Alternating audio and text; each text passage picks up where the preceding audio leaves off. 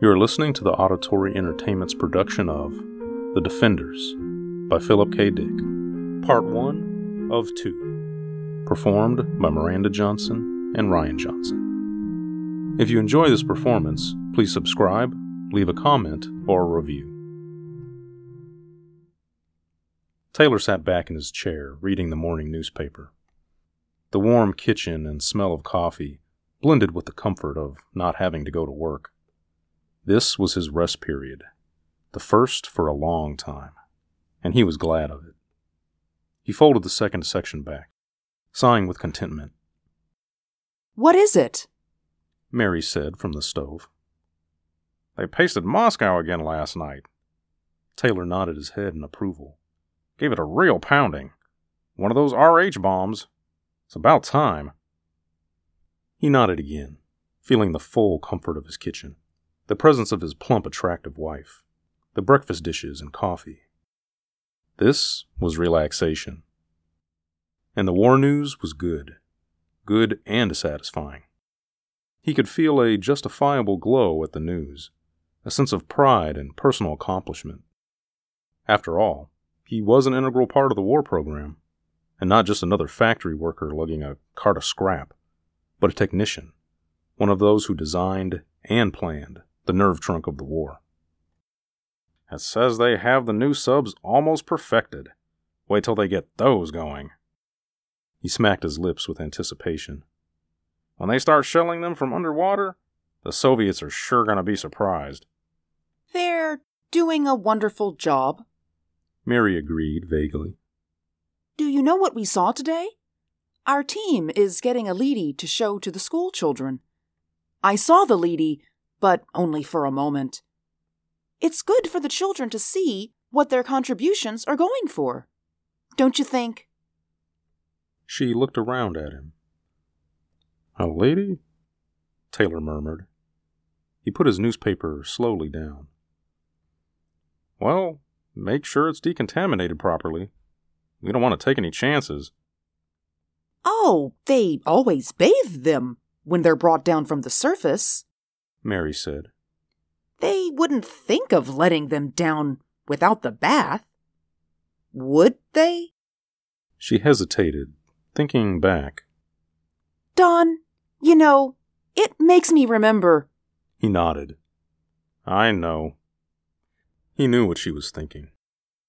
Once, in the very first weeks of the war, before everyone had been evacuated from the surface, they had seen a hospital train discharging the wounded, people who had been showered with sleet.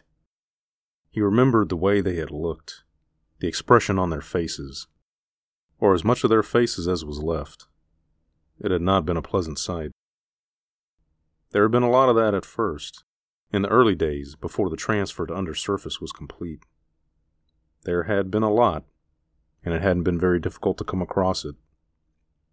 Taylor looked up at his wife. She was thinking too much about it the last few months. They all were. "Forget it," he said. "It's all in the past. There isn't anybody up there now but the Leedys, and they don't mind. But just the same, I hope they're careful when they let one of them down here. If one were still hot." He laughed, pushing himself away from the table. "Forget it. This is a wonderful moment. I'll be home for the next 2 shifts. Nothing to do but to sit around and take things easy. Maybe we can take in a show, okay?" "A show? Do we have to? I don't like to look at all the destruction, the ruins. Sometimes I see some place I remember, like San Francisco. They showed a shot of San Francisco, the bridge broken and fallen in the water, and I got upset. I don't like to watch." "But don't you want to know what's going on? No human beings are getting hurt, you know." "But it's so awful." Her face was set and strained. "Please, no, Don." Don Taylor picked up his newspaper sullenly. "All right, but there isn't a hell of a lot else to do. And don't forget, their cities are getting it even worse." She nodded. Taylor turned the rough, thin sheets of newspaper. His good mood had soured on him. Why did she have to fret all the time? They were pretty well off as things went. You couldn't expect to have everything perfect, living undersurface, with an artificial sun and artificial food.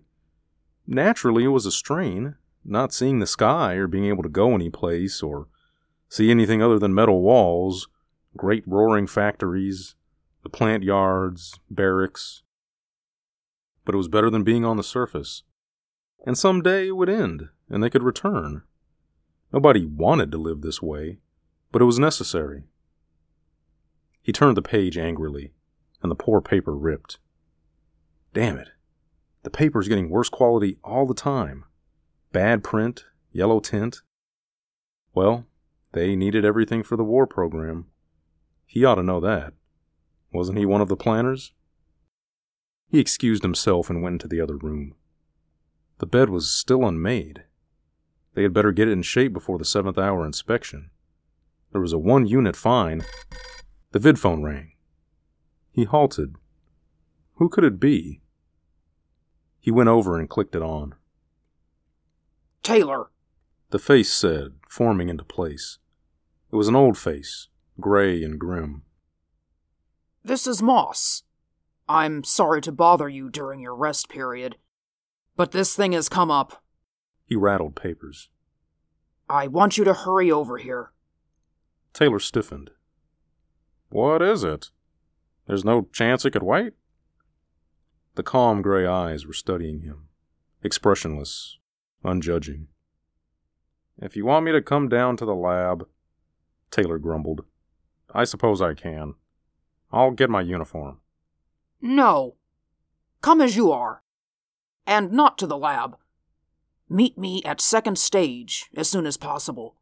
It'll take about half an hour using the fast car up. I'll see you there. The picture broke, and Moss disappeared. What was it? Mary said at the door. Moss. He wants me for something. I knew this would happen. Well, you don't want to do anything anyhow. What does it matter? His voice was bitter. It's all the same, every day. I'll bring you back something. I'm going up to 2nd stage. Maybe I'll be close enough to the surface to... Don't bring me anything. Not from the surface. All right, I won't. But of all the irrational nonsense... She watched him put his boots on, without answering.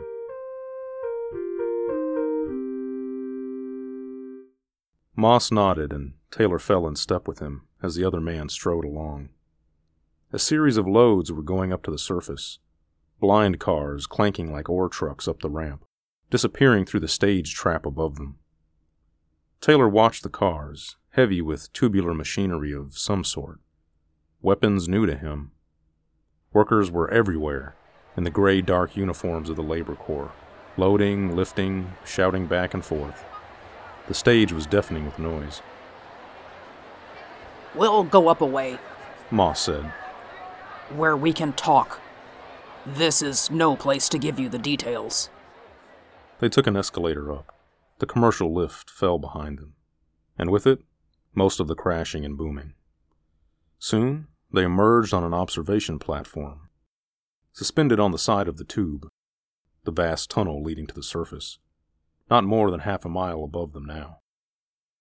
My God, Taylor said, looking down the tube involuntarily. It's a long way down. Moss laughed. Ha ha, don't look. They opened a door and entered an office. Behind the desk, an officer was sitting. An officer of internal security. He looked up. I'll be right with you, Moss. He gazed at Taylor, studying him. You're a little ahead of time. This is Commander Franks, Moss said to Taylor. He was the first to make the discovery. I was notified last night. He tapped a parcel he carried. I was let in because of this. Franks frowned at him and stood up. We're going up to 1st stage. We can discuss it there. 1st stage? Taylor repeated nervously. The three of them went down a side passage to a small lift. "I've never been up there. Is it all right? It's not radioactive, is it?" "You're like everyone else," Frank said. "Old women afraid of burglars. No radiation leaks down to first stage. There's lead and rock, and what comes down the tube is bathed." "What's the nature of the problem?" Taylor asked. "I'd like to know something about it." "In a moment." They entered the lift and ascended. When they stepped out, they were in a hall of soldiers, weapons and uniforms everywhere. Taylor blinked in surprise. So this was first stage, the closest undersurface level to the top. After this stage, there was only rock, lead, and rock, and the great tubes leading up like the burrows of earthworms. Lead and rock, and above that, where the tubes opened, the great expanse that no living being had seen for 8 years. The vast, endless ruin that had once been man's home. The place where he had lived 8 years ago. Now, the surface was a lethal desert of slag and rolling clouds. Endless clouds drifted back and forth, blotting out the red sun. Occasionally something metallic stirred, moving through the remains of a city, threading its way across the tortured terrain of the countryside. Elidi, a surface robot, immune to radiation, constructed with feverish haste in the last months before the Cold War became literally hot. Leadys crawling along the ground, moving over the oceans or through the skies in slender, blackened craft. Creatures that could exist where no life could remain. Metal and plastic figures that waged a war man had conceived, but which he could not fight himself. Human beings had invented war, invented and manufactured the weapons, even invented the players, the fighters, the actors of the war. But they themselves could not venture forth, could not wage it themselves. In all the world, in Russia, in Europe, America, Africa, no living being remained. They were under the surface, in the deep shelters that had been carefully planned and built, even as the first bombs began to fall. It was a brilliant idea, and the only idea that could have worked. Up above, on the ruined, blasted surface of what had once been a living planet, the Elidi crawled and scurried and fought man's war. And undersurface, in the depths of the planet, human beings toiled endlessly to produce the weapons to continue the fight, month by month, year by year. "First stage," Taylor said. A strange ache went through him. "Almost to the surface." "But not quite," Moss said. Franks led them through the soldiers, over to one side, near the lip of the tube. "In a few minutes, the lift will bring something down to us from the surface," he explained. "You see, Taylor, every once in a while, security examines and interrogates a surface Elidi, one that has been above for a time, to find out certain things. A vid call is sent up and contact is made with field headquarters. We need this direct interview. We can't depend on vid screen contact alone. The Elidis are doing a good job, but we want to make certain that everything is going the way we want it." Franks faced Taylor and Moss and continued. "The lift will bring down a Elidi from the surface, one of the A-class Elidis. There's an examination chamber in the next room, with the lead wall in the center, so the interviewing officers won't be exposed to radiation. We find this easier than bathing the Elidi. It's going right back up. It's got a job to do. 2 days ago, an A-class Elidi was brought down and interrogated. I conducted the session myself. We were interested in a new weapon the Soviets have been using, an automatic mine that pursues anything that moves. Military had sent instructions up that the mine be observed and reported in detail. This A-class Elidi was brought down with information. We learned a few facts from it, obtained the usual roll of film and reports, and sent it back up. It was going out of the chamber, back to the lift, when a curious thing happened. At the time, I thought..." Franks broke off. A red light was flashing. "That down lift is coming." He nodded to some soldiers. "Let's enter the chamber. The lady will be along in a moment." "An A-class lady," Taylor said. "I've seen them on the show screens making their reports." "It's quite an experience," Moss said. "They're almost human." They entered the chamber and seated themselves behind the lead wall. After a time, a signal was flashed, and Franks made a motion with his hands. The door beyond the wall opened. Taylor peered through his view slot. He saw something advancing slowly, a slender metallic figure moving on a tread, its arm grips at rest by its sides. The figure halted and scanned the lead wall. It stood, waiting. "We are interested in learning something," Frank said. "Before I question you, do you have anything to report on surface conditions?" "No. The war continues." The lady's voice was automatic and toneless. "We are a little short of fast pursuit craft, the single-seat type. We could also use some—" "That has all been noted. What I want to ask you is this. Our contact with you has been through vidscreen only. We must rely on indirect evidence, since none of us goes above. We can only infer what is going on. We never see anything ourselves. We have to take it all secondhand. Some top leaders are beginning to think there's too much room for error." "Error?" the lady asked. "In what way? Our reports are checked carefully before they're sent down. We maintain constant contact with you. Everything of value is reported. Any new weapons which the enemy is seen to employ—" "I realize that," Franks grunted behind his peep slot. "But perhaps we could see it all for ourselves. Is it possible that there might be a large enough radiation-free area for a human party to ascend to the surface? If a few of us were to come up in lead-lined suits, would we be able to survive long enough to observe conditions and watch things?" The machine hesitated before answering. "I doubt it. You can check air samples, of course, and decide for yourselves. But in the 8 years since you left, things have continually worsened. You cannot have any real idea of conditions up there. It has become difficult for any moving object to survive for long. There are many kinds of projectiles sensitive to movement. The new mine not only reacts to motion, but continues to pursue the object indefinitely until it finally reaches it.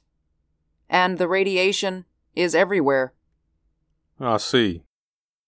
Franks turned to Moss. His eyes narrowed oddly. "Well, that's what I wanted to know. You may go." The machine moved back towards its exit.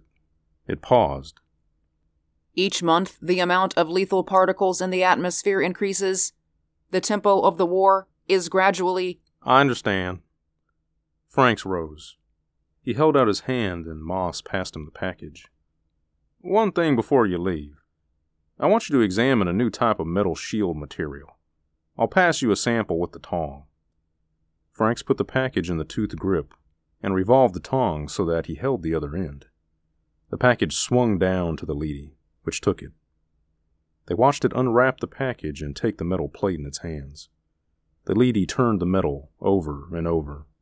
Suddenly, it became rigid. "All right," Frank said. He put his shoulder against the wall, and a section slid aside. Taylor gasped. Franks and Moss were hurrying up to the lady. "Good God," Taylor said. "But it's radioactive." The lady stood unmoving, still holding the metal. Soldiers appeared in the chamber. They surrounded the lady and ran a counter across it carefully. "Okay, sir," one of them said to Franks. "It's as cold as a long winter evening." "Good. I was sure, but I didn't want to take any chances." "You see?" Moss said to Taylor. "This lady isn't hot at all. Yet it came directly from the surface, without even being bathed." "But what does it mean?" Taylor asked blankly. "It may be an accident," Frank said. "There's always the possibility that a given object might escape being exposed above. But this is the second time it's happened now that we know of. There may be others." The second time? The previous interview was when we noticed it. The lady was not hot. It was cold too, like this one. Moss took back the metal plate from the lady's hands. He pressed the surface carefully and returned it to the stiff, unprotesting fingers. We shorted it out with this, so we could get close enough for a thorough check. It'll come back on in a second now. We had better get behind the wall again. They walked back, and the lead wall swung closed behind them. The soldiers left the chamber. 2 periods from now, Frank said softly, an initial investigating party will be ready to go surface side. We're going up the tube in suits, up to the top. The first human party to leave the undersurface in 8 years. It may mean nothing, Moss said. But I doubt it. Something's going on. Something strange. The lady told us no life could exist above without being roasted. The story doesn't fit. Taylor nodded. He stared through the peep slot at the immobile metal figure. Already, the lady was beginning to stir. It was bent in several places, dented and twisted, and its finish was blackened and charred. It was a lady that had been up there a long time. It had seen war and destruction, ruins so vast that no human being could imagine the extent. It had crawled and slunk in a world of radiation and death, a world where no life could exist. And Taylor had touched it. You're going with us, Frank said suddenly. I want you along. I think the 3 of us will go. Mary faced him with a sick and frightened expression. I know it. You're going to the surface, aren't you? She followed him into the kitchen. Taylor sat down, looking away from her. It's a classified project, he evaded. I can't tell you anything about it. You don't have to tell me. I know. I knew it the moment you came in. There was something on your face. Something I haven't seen there for a long, long time. It was an old look. She came towards him. But how can they send you to the surface? She took his face in her shaking hands, making him look at her. There was a strange hunger in her eyes. Nobody can live up there. Look! Look at this! She grabbed a newspaper and held it in front of him. Look at this photograph. America, Europe, Asia, Africa. Nothing but ruins. We've seen it every day on the show screens. All destroyed, poisoned. And they're sending you up? Why? No living thing can get by up there. Not even a weed or grass. They've wrecked the surface, haven't they? Haven't they? Taylor stood up. It's an order. I know nothing about it. I was told to report to join a scout party. That's all I know. He stood for a long time, staring ahead. Slowly, he reached for the newspaper and held it up to the light. It looks real, he murmured. Ruins, deadness, slag. It's convincing. All the reports, photographs, films, even air samples. Yet we haven't seen it for ourselves. Not after the first months. What are you talking about? Nothing. He put the paper down. I'm leaving early after the next sleep period. Let's turn in. Mary turned away, her face hard and harsh. Do what you want. We might just as well all go up and get killed at once, instead of dying slowly down here, like vermin in the ground. He had not realized how resentful she was. Were they all like that? How about the workers toiling in the factories, day and night, endlessly? The pale, stooped men and women, plodding back and forth to work, blinking in the colorless light, eating synthetics. You shouldn't be so bitter, he said. Mary smiled a little. I'm bitter? because I know you'll never come back. She turned away. I'll never see you again once you go up there. He was shocked. What? How can you say a thing like that? She did not answer.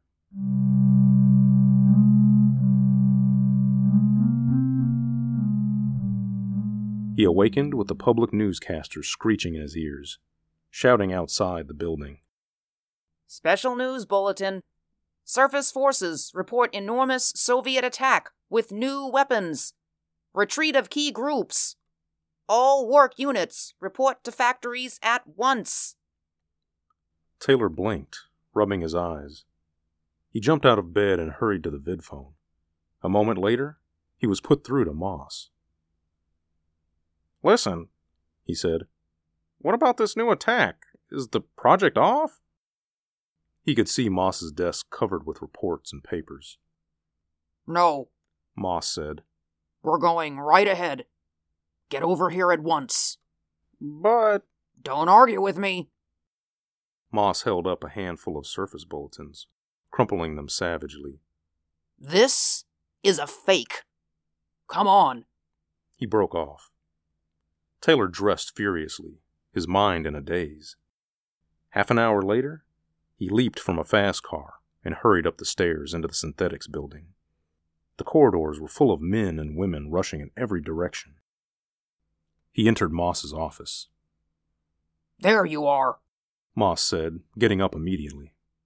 Franks is waiting for us at the outgoing station. They went in a security car, the siren screaming. Workers scattered out of their way.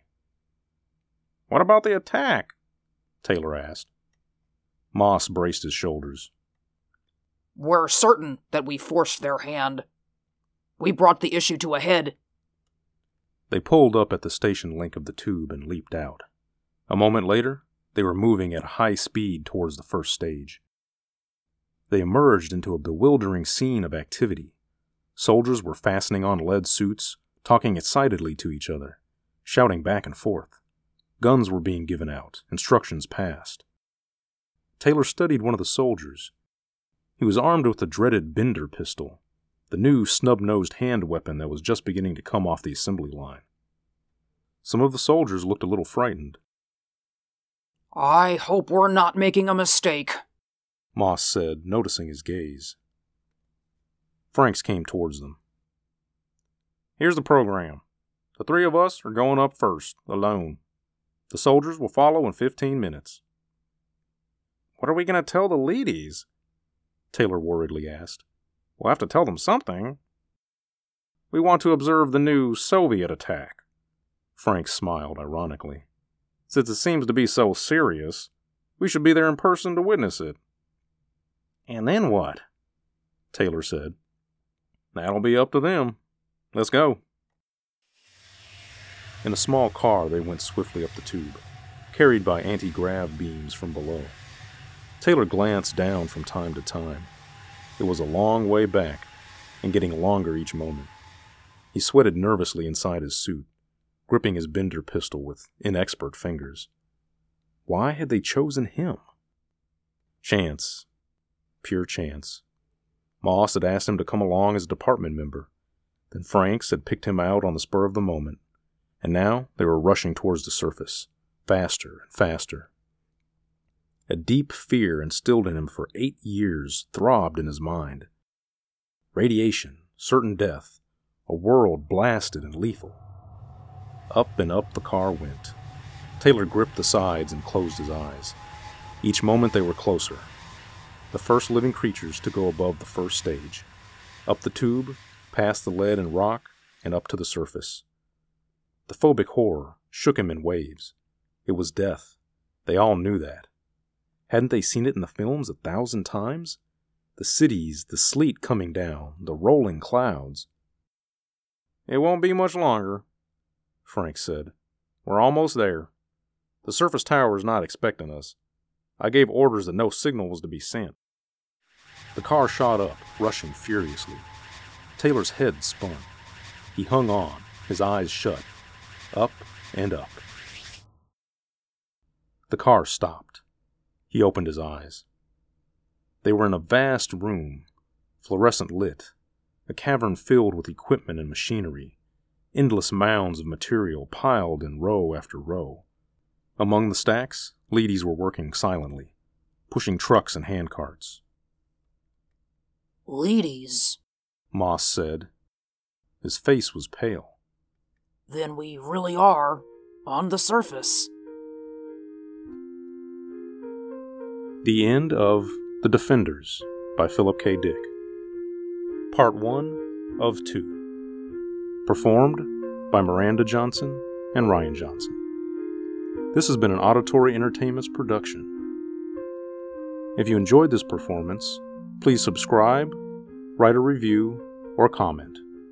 Thank you for listening.